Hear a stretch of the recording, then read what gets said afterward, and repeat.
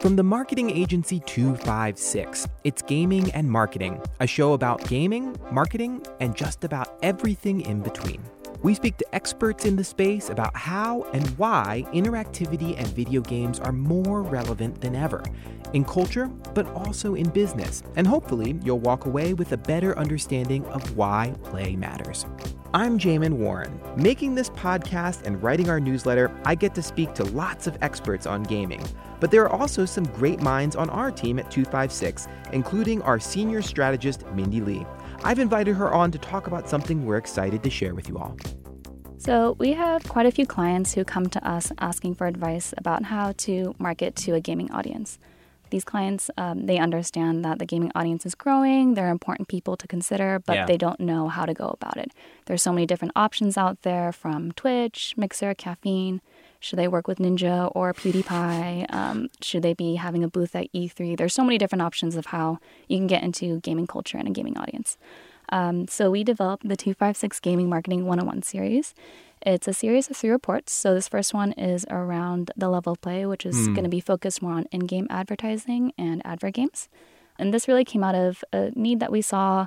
There isn't a place where there's a survey of what are the possibilities in gaming and marketing. So who is this written for? Who are the type of people who should be coming to the website and downloading the report? So I can see a lot of different types of people being interested in this report. They could be in-house marketing folks for brands, even other studios and agencies, people who are just trying to get a fluency and a lay of the landscape of what's possible in gaming. Got it. And of course, people who work at game companies, it's really helpful to be able to show them like, hey, even though you work in the space, you might be familiar with it, just giving you a framework for thinking about, if you have X amount of dollars, you should try to deploy them in a specific way. Yeah, exactly. We have a lot of clients who are also gaming studios. They're very good at that work at gaming, but they may not necessarily know what's the best way to market to folks. So they're also included. Well, why advertising in games at all? There's lots of different places. If you're a brand that's looking to place dollars, you're looking to reach people who play games. Why should you advertise in games in the first place? There are quite a few reasons why brands should consider advertising in games. So the first is just the proportion of people who play games is increasing year over year. So it's likely that if you're a brand, that's probably where your audience is going to be found. The second reason is that video games are not like other advertising spaces like TV or the internet. They require a lot of focus. The audience is not just passively blowing past your ad, they're actually actively engaged. So I think some studies show that the average gaming session lasts between an hour, 22 minutes, and you can compare that to like a 30-minute TV episode. Right.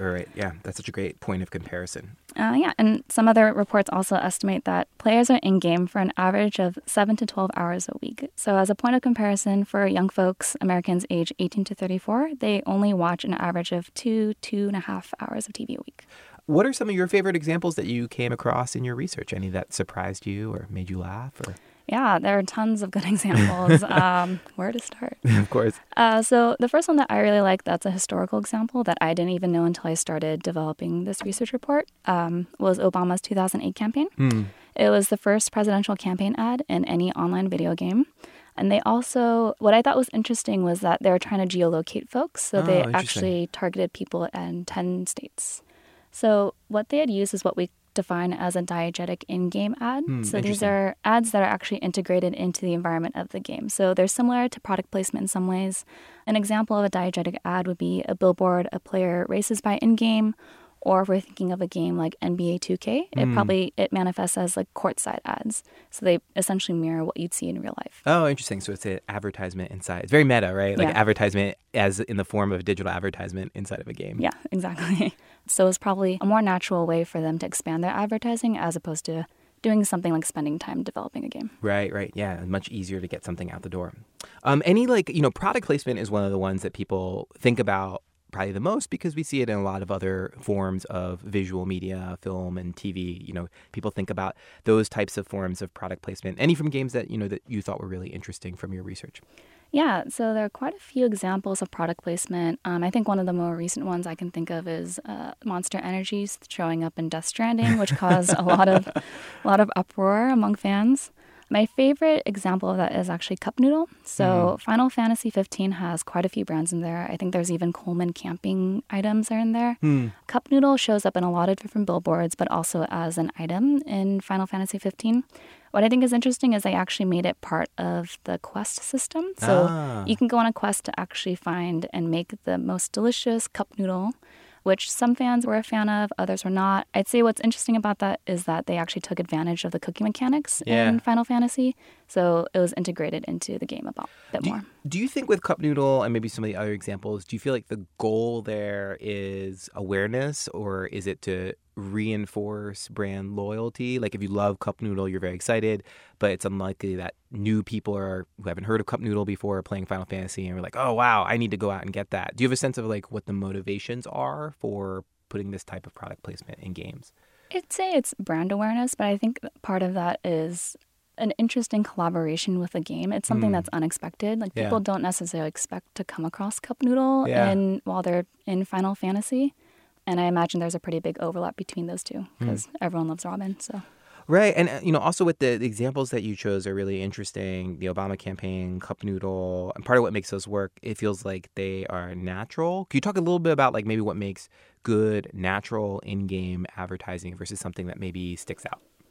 Yeah, things that make good in-game advertising, we'd call them like diegetic in-game advertising. So it fits into the actual environment of the game. It plays by the rules that the game actually sets forth. This is as opposed to something that is very out of character or sticks out. Right. So the academic work around that is kind of mixed. Some people say it's a good thing if you stick out because that way you get noticed, but sometimes there's backlash as well. But overall, I think people tend to find that the repeated exposure that people have in games results in higher rates of recall. It's also interesting because I think the perception that marketers have is that, gamers as a group are very resistant to any form of advertising. But it seems like it depends. There's much more like actual consumers. There's some good examples. There's obviously some bad examples, and just figuring out what the rules are, it seems to be. But not whether or not to do something in game. It's much more about the execution at the end of the day. Yeah, absolutely. I think it's a match between the brand and the game itself. I also think it's how they execute and how well. I tend to think that the brand collaborations that happen where the brand has an active part of the game tends to come across better. So there's some examples of that. We call them like IP collaborations. A lot of that the past year has been with Fortnite. So they had Nike. They've also had Marshmello Concert. I think those brands came off pretty well because it's a more active part. People can actually be part of the game. Right. I mean, the Fortnite examples are very interesting in part because, I think with some of the Marvel Universe, the Thanos example, Fortnite has had a bunch of advertising in the game, but I don't know necessarily that players would think of those as being quote unquote ads, even if the timing is like, well, you're going to play as Thanos because the new Marvel movie is coming out. But it just seemed like a cool thing that you could do in the game as opposed to something explicit that's like we're doing an advert game. Yeah, so advert games I think are another interesting channel that people can go. I think the way that people tend to think of advert games more historically are probably like HTML games or something that's a standalone, very short and snappy, which those games still exist and I think they still have a purpose depending on who your audience is. But more commonly these days, I'd say advert games come in the form of when a brand uses a platform or another game. So my favorite example from 2019 is Twitch. So Twitch has started to develop some branded content that has more of a choose-your-own-adventure feel based on the way that the Twitch platform is built. So their first collaboration was with Porsche. They had audiences choose where to direct two drivers in an actual Porsche facility, where to go, and they did that for over 4 hours. So I think what's interesting is that it harnesses what's appealing about advert games and games in general is ability to make choice and to impact something, but is definitely heavily branded. Yeah, I mean, I think looking at a gaming platform and then considering what the opportunities are and then building a campaign around that, as opposed to saying, like, what are the things that we want to do and how can we sort of stuff ourselves into the space, I think is the right way to go. Is there anything else that you would recommend for people who are flipping through the report that they might find really interesting? Yeah, so the report is full of a lot of examples. We've linked every report that we've referenced in there, so hopefully it serves as a really good resource for anyone who's doing research. We also have a section on how to get started, a couple different steps of if you are interested in in-game advertising, these are the steps that you should take to consider which avenue you want to go. Yeah. It's interesting. There's so little information that's out there. There's lots of examples of gaming marketing over the last, 20, 30 years. And I think for a lot of folks who are looking for like a one-stop shop, this first report seems like a good place to go. Yeah. I mean, I think this report kind of came out of our own need as well. As we're doing our own research, it's really hard to find good contemporary examples of in-game advertising. So, yeah, this was a great opportunity for us to spend the time to find those examples and put it all in one place for other people to also use. Great. Well, thanks so much, Mandy, for joining me. Thank you for having me. And thank you for listening to the 256 podcast, where we talk about the future of play and interactivity. This podcast is produced by Trisha Tongko with help from Anthony Martinez and music by Lucine. If you like this show, please share it with your friends and colleagues and leave us a rating on iTunes or wherever you listen. I'd also love to hear from you. You can find me, Jamin Warren, on Twitter at JAMINWAR. You can also find 256, that's spelled out, on Twitter at 256podcast.co, where you can sign up for our newsletter.